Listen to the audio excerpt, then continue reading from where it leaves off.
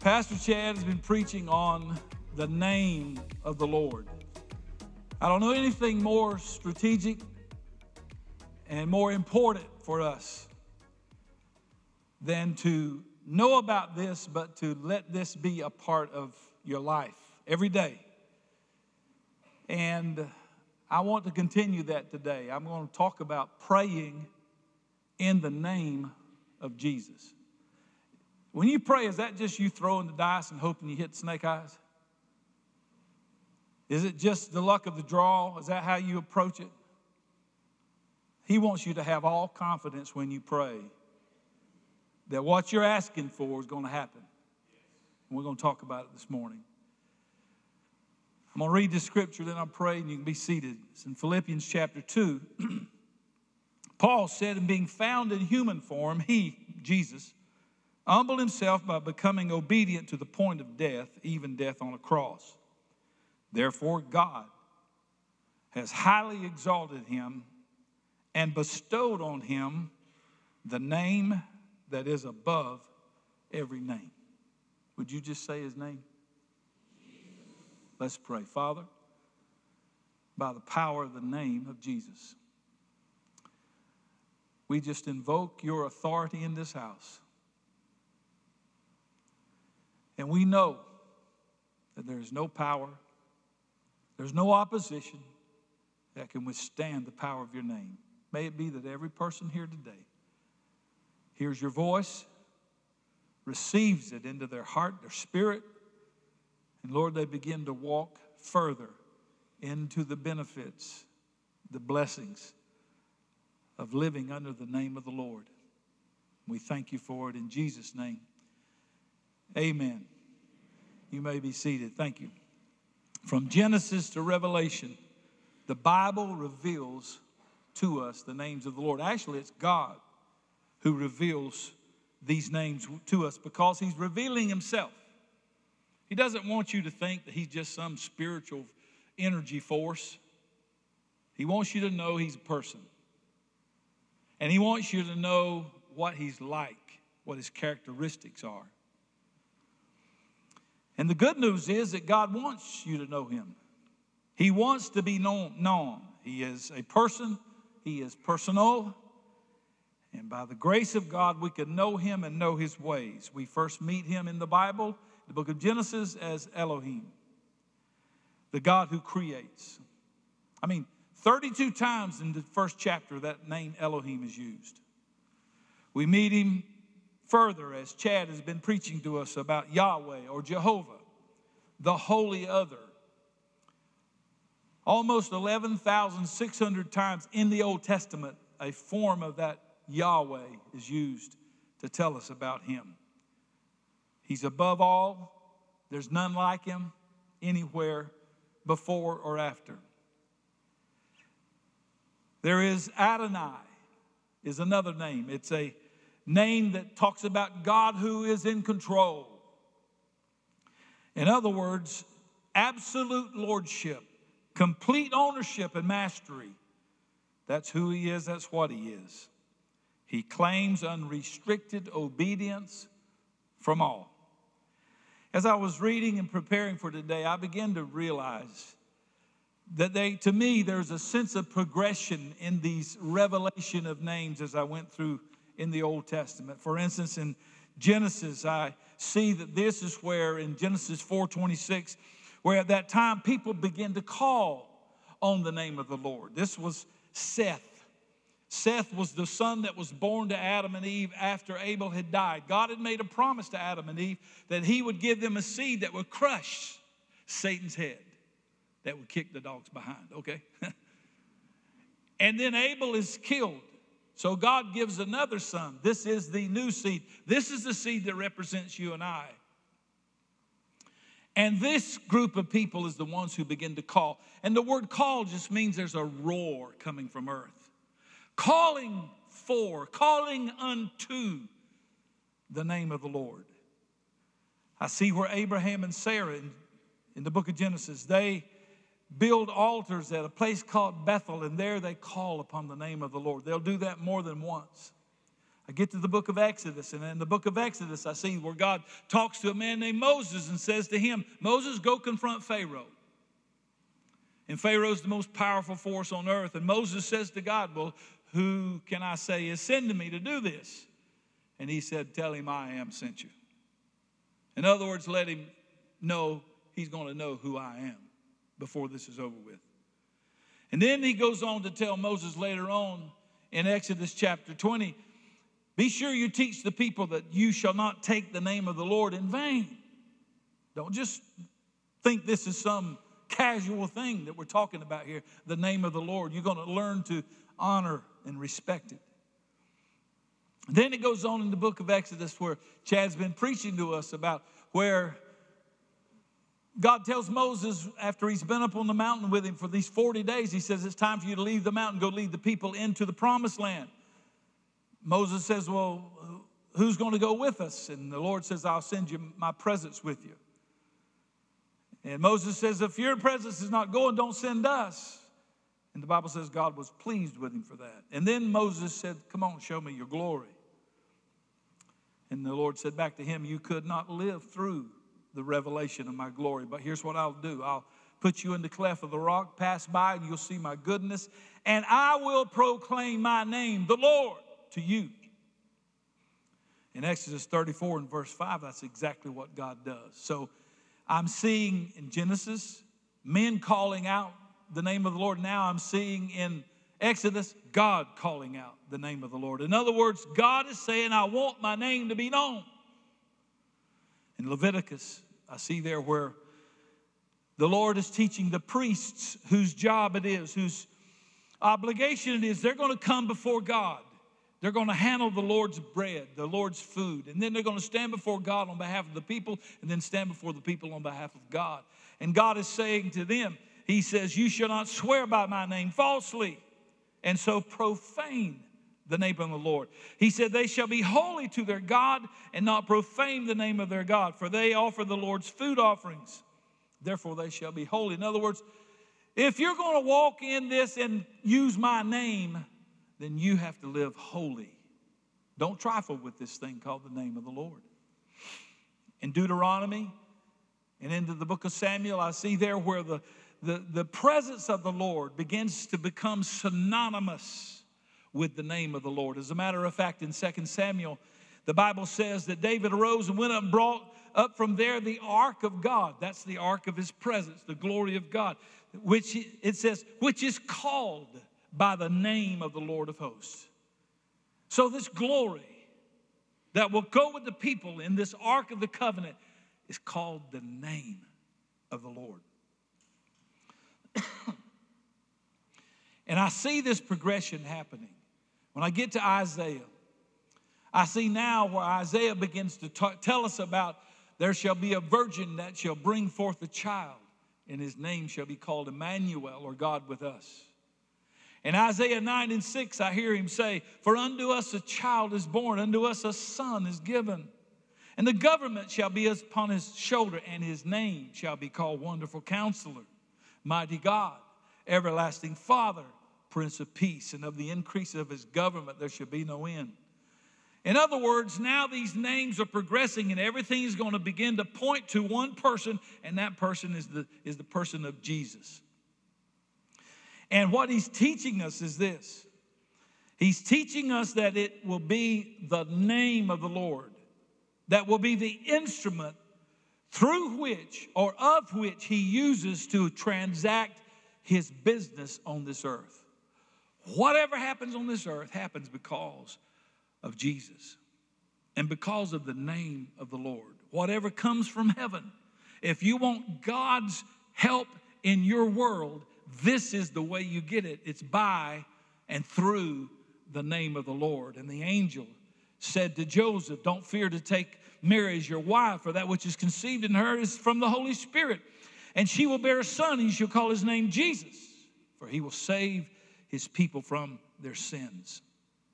Jesus is the apex of the revelation of God the Father to us. Paul said in Colossians that in him all the fullness of God was pleased to dwell. All that God is all that God offers, you find it completely in this person of Jesus Christ. So Jesus is here on this earth. He comes, he lives, he ministers, he makes himself known. He becomes known, then he becomes hated, and then they illegally arrest him, they try him, they crucify him. He dies, he rises again, and when he rises again, he's going to meet with his disciples, and before he leaves this earth, he says, all authority in heaven and earth has been given to me. Go therefore, make disciples of all nations. Behold, I'm with you always, even to the end of the earth. As you go, preach, saying, take, the kingdom of heaven is at hand. Heal the sick, cleanse the lepers, raise the dead, cast out devils. Freely you've received, freely you shall give. How's that going to happen? Only in the name of the Lord. And so Jesus is going to teach his disciples what I would say is the authorized version of the use of his name. There's an authorized use. Obviously, there's an unauthorized use. The authorized use means this. You're not just used, it's not just a hashtag. When you pray and you say in Jesus' name, it's not just a hashtag that you just traditionally, religiously tag on the end of your prayer. Because in the name of Jesus, when it's used in its authorized form, it really is not referring about, it refers to the person behind the name. They are synonymous. Jesus is going to teach his disciples about the power that's in that name. He's going to teach them that this is how you transact this kingdom business that God is assigning to us.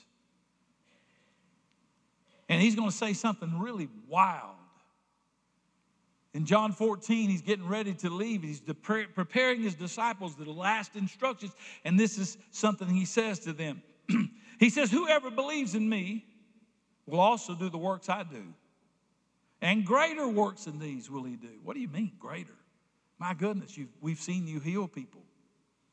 We've seen you speak to demons and they had to obey you. We've seen you stand in front of a dead man that was dead for 4 days and you called him back. And Jesus is saying to them, that was not just a show for you to watch. That's an example of what can happen in your life when you allow me to have my place in you. And so he says, whoever believes in me also will do the works I do, and greater works than these will he do, that the Father may be glorified in the Son. If you ask me anything in my name, I will do it. Now that just sets us back. What are you talking about? Anything in your name. So let's send that statement to the seminaries, to the professors, and let's ask them to exegete it. Let's ask them to study and do the language research on it and come back and tell us what he really means. And this is what they come back and tell us. What Jesus meant was if you ask Jesus anything in his name, then he promises he's going to do it. What a revelation. You mean I don't just have to take this stuff that life is throwing at me all the time? You mean that there's something else that I can resolve to, that I can go to, that I don't have to just sit back and let life beat me up? That I can do something, that maybe there is something that can be said that could reverse this? You mean to tell me that even though I come from a line of hooligans and all they know is wrong and bad and bitter and fighting and hurting and being hurt, you mean even though I come from that, there's hope for my life that it could be different? You better believe it. And it's all in the name of Jesus. He goes on to teach them in John 16 even further. He says this to him. He said that the hour's coming when I'll no longer speak to you in figures of speech, but will tell you plainly about the Father. In that day, you will ask in my name. And I don't say to you that I will ask the Father on your behalf, for the Father himself loves you, because you have loved me and have believed that I've come from God. I came from the Father. I have come into the world, and now I'm leaving the world and going to the Father. What is he saying? He's saying, I'm leaving this all in your hands. But don't think you're by yourself. Don't think because you can't see me that you can't have me, even though I'm physically not here. Where I'm going and what I'm going to do when I get there is I'm going to be the one through whom you now will have access directly to the Father. And when you need the touch of heaven, you can call on the name of the Lord. And because you go in my name, the Father is going to receive you. The Father is going to hear you. The Father is going to respond to you just as if He's responding to me. You pressing that too far, preacher? I'm telling you the gospel truth. I'm telling you what Jesus was trying to get into the minds of these men who were going to have to go out and give their lives for the sake of the gospel. You do understand you're not here for your own self, don't you? You do understand the breath you breathe came from Him. And that you do not have the right to say to Him, no, I'm going to live my life. Listen, I said there's an authorized use, there's an unauthorized use. Let me tell you some things I've learned theologically about this. Number one, everything God does on this earth, He will do it through Jesus Christ. Everything God does on this earth, He will do it through Jesus. And I know that because Paul says in 1 Timothy 2 and 5 that there is one God and one mediator between God and man, the man Jesus. And he goes on to say in Hebrews 8 and 6, but as it is, Christ has obtained a ministry that is as much more excellent than the old, as the covenant He mediates is better, since it is enacted on better promises. The priests from before, there was a lot of them, but guess what? They all died. Well, this one here, he died, but he rose from the dead and lives forever. And guess what? Our priest is in heaven, and there the Bible says He ever lives to make intercession for us. That doesn't mean He's doing my prayer. That means He hears my prayers and He turns to the Father and said, this came from the lips of one of mine, Father, and God will always honor what His Son requests. You see, Jesus wants us, like He wanted them, to have a confidence when you pray. It's not just rolling the dice to see if you get snake eyes this time. It's not just a shot in the dark and maybe it'll work this time. No. He wants you to know that there's a way for you to pray and your prayers will produce exactly as you ask God. So when you pray, pray believing that you receive and you shall have what you ask for is what Jesus says. Don't pray and say, oh, I don't know. Quit looking at yourself and start looking at Jesus when you pray. The authorized version is the version where your identity is solely in Him. Now, let me just reduce that down to one word, Lord. Somewhere in all of our cultural shifts, people have been made to believe, or they've just assumed it upon themselves, that they could be saved and still live the life they want to live. That's not true. You're not saved. My wife will tell me, you can't say that. She always worries I'll say things wrongly, and I probably do. But I'm telling you what the Bible says. The Bible says if we live to the Lord. If we die to the Lord. So then, whether we live or die, we are the Lord's. For to this end Christ died and lived again, that He might be both Lord of the dead and the living. Colossians 3:17, whatever you do in word or deed, do everything in the name of the Lord Jesus. You can't separate the Savior from the Lord. To get the Savior, you also got to receive the Lord. But when someone who's received Him as their Lord and Savior, when you surrender your heart to Him, you say, well, I'm trying, I want to. He just needs the want to. He'll come inside of you. He'll help you to overcome your weaknesses, but it's the want to you've got to have inside of yourself.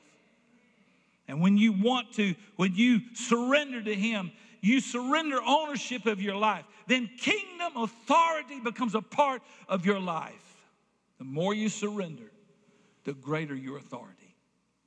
I'll just tell you, many prayers are unanswered because they're coming from lips of unsurrendered hearts. Some people think I can just do what I want to and then I get in trouble, I'll go call on the Lord. I wouldn't guarantee you're going to get those answers. But I do guarantee this. when you kneel at an altar, when you surrender yourself to Him, when you make Him your whole identity, when you realize He's not just going to forgive my sins, He's going to run my life. He's going to say to me, I want you to do this, and that's what I'm supposed to do. Or He's going to say to me, don't do that. And some people want to limit it down to what's sin and not sin. Let me tell you something. It doesn't have to be sin for God to say don't do it. All He can say to you is, I don't want that for you. And if He doesn't want it, then I've got to learn to be obedient. The key word is identity. But His lordship places His signature on the requisition that I put in for Him. Does that make sense? You know, we building this facilities down in Belize, and there's a business down there that we buy supplies from. It's called River Valley. And it's real close to where Dream Central is at. And so by phone, we set up an account. Well, I went in there to pay the bill last time I was down there, several $1,000s. And I'm saying, okay, I want to see who signed for this. I mean, who made this request? Who made this purchase? I want to know. Well, there's no signatures. And I said to them, I'll never pay another one in here that doesn't have the signature of the person I know who's making the request. Can I tell you, that's a simple example, but that's exactly how it happens in heaven. When you make your request, then it can only have the signature of Jesus on it if Jesus is your Lord. And when you surrender to Him, you may be weak in every other thing in every other way. But let me tell you, when you surrender to Him, you become strong and mighty in prayer. Let me tell you what 1 John 5 says. John said, I write these to you who believe in the name of the Son of God, that you may know that you have eternal life. I wouldn't suggest you spend another 5 minutes not knowing that you have eternal life. Well, I hope I do. That's not good enough. He wants you to have more than I hope so.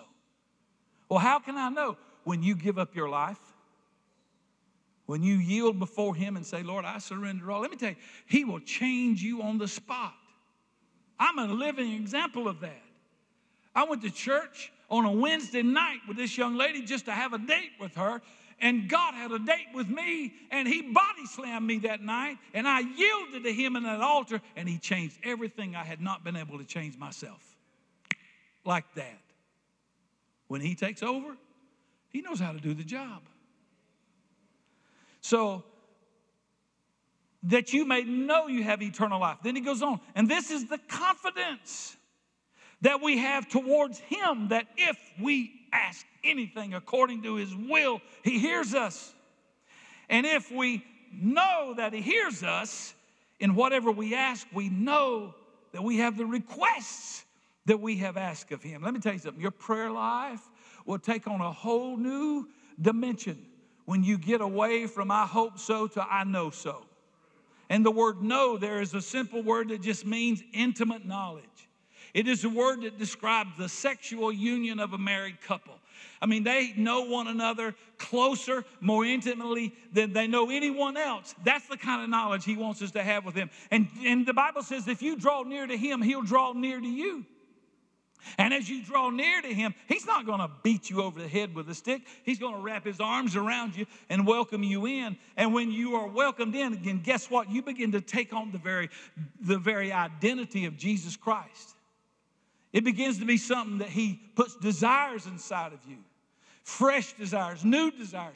And as you keep filling those desires, yourself with those desires, you keep being filled with that, then you're getting stronger. Your prayer life is going to take on a whole new dimension. You're going to come to a point in your prayer life where you don't worry or wonder, does God receive me or accept me? You know He accepts you.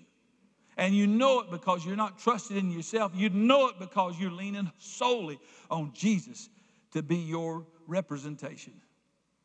And then when you pray, you know, if you have confidence when you pray, guess what you'll do? You'll pray more.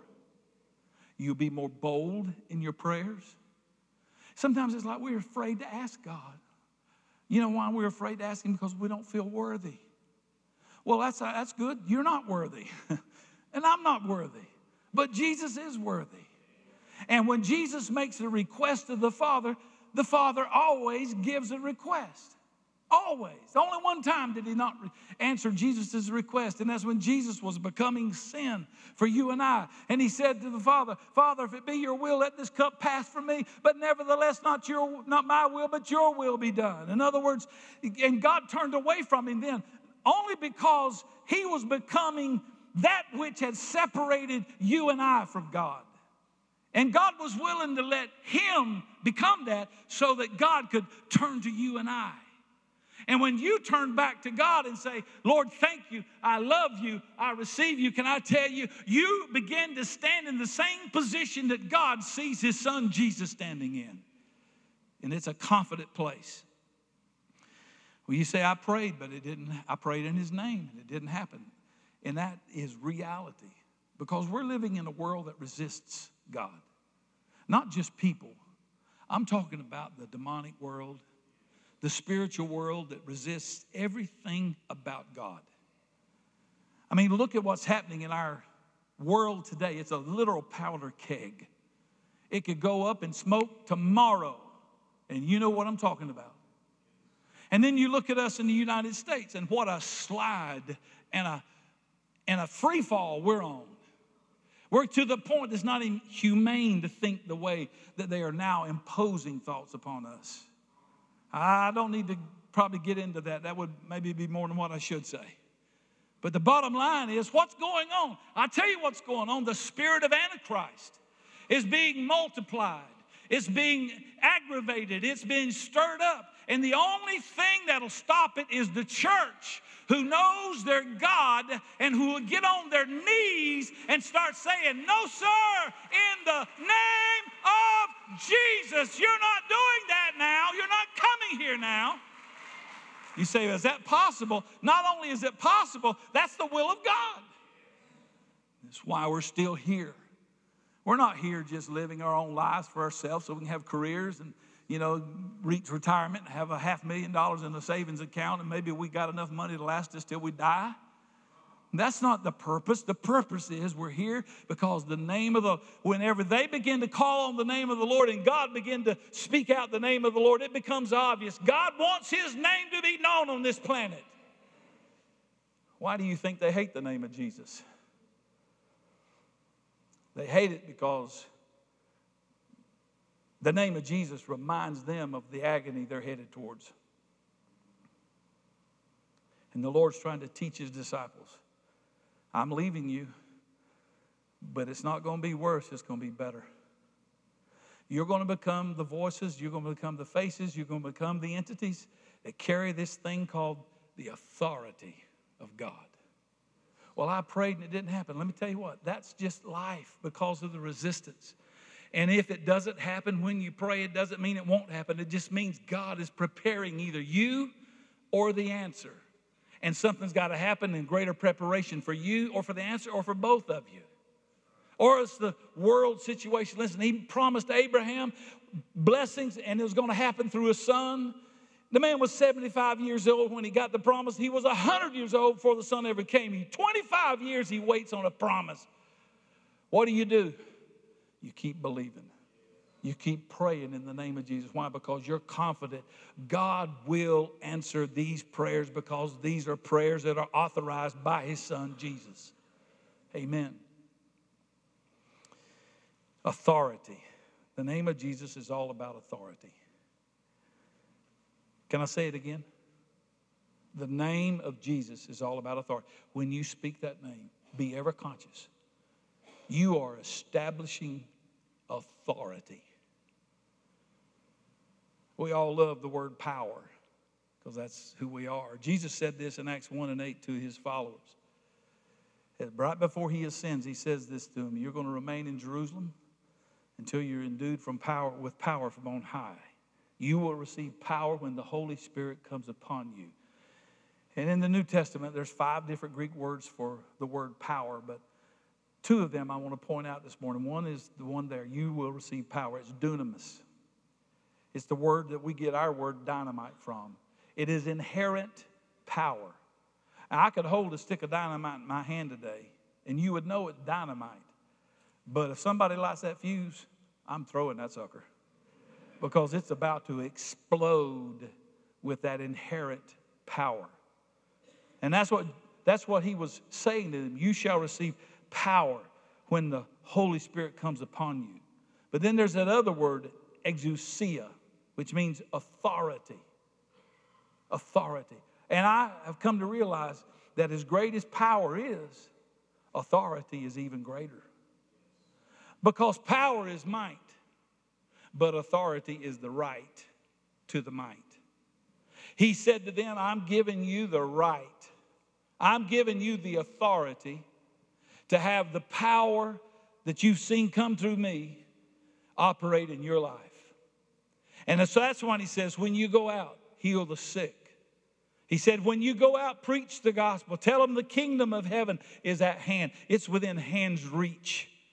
The miracle you need is within a hand's reach. The power that you need to overcome that generational curse is within hand's reach. You have this authority.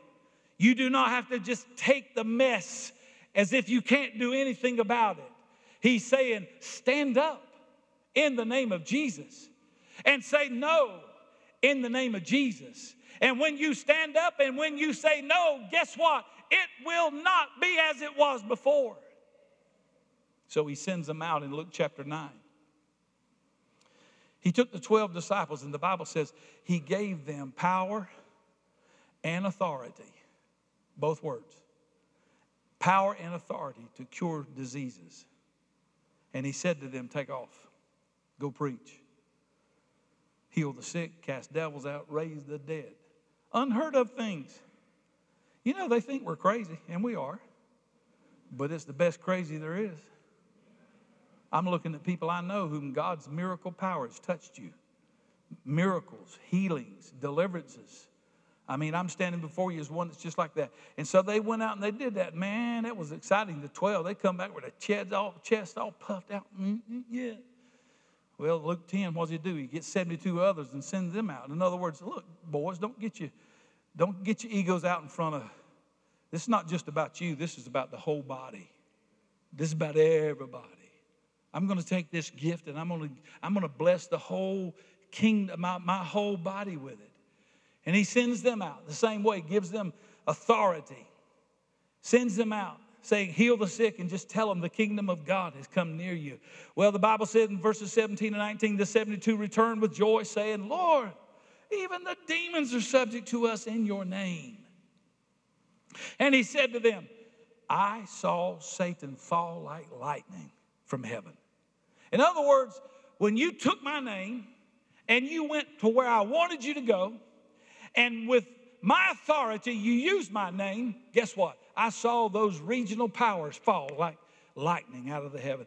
The devil that thought that this earth is his, the devil that thinks he's got control of everything, the devil that thinks he's going to usurp my authority, guess what? When you walked out in my name and you put your foot down on that property and you said, this is the Lord says this and the Lord says that, guess what? The evil spirits in the atmosphere would overcome and they fell immediately. Can I tell you, when you use his name, you can sometimes feel the atmosphere change. Amen. You can feel it change. You can experience the change. Well, they came back and they were so excited about that. And he said to them, behold, I've given you authority to tread on serpents and scorpions. Now, I'm not trying to rev people's emotions up today. I learned a long time ago that emotions run out quick. But I'm here trying to tell you that you don't have to sit there and let the devil walk on you. You don't have to just sit there and let this thing that has harassed you, fear, depression, other kinds of strongholds in your mind, anxiety, pornography. I don't know what, it's anything. I'm here to tell you, you don't have to let the devil tread on you. No, sir. I hear this all the time. Well, the devil's after me. Wouldn't it be great if the devil if we begin to hear the devil say, oh, the church is after me.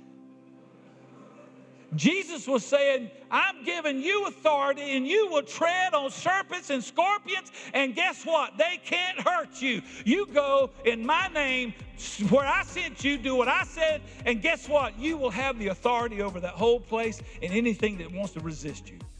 Somebody say amen. Stand with me, please.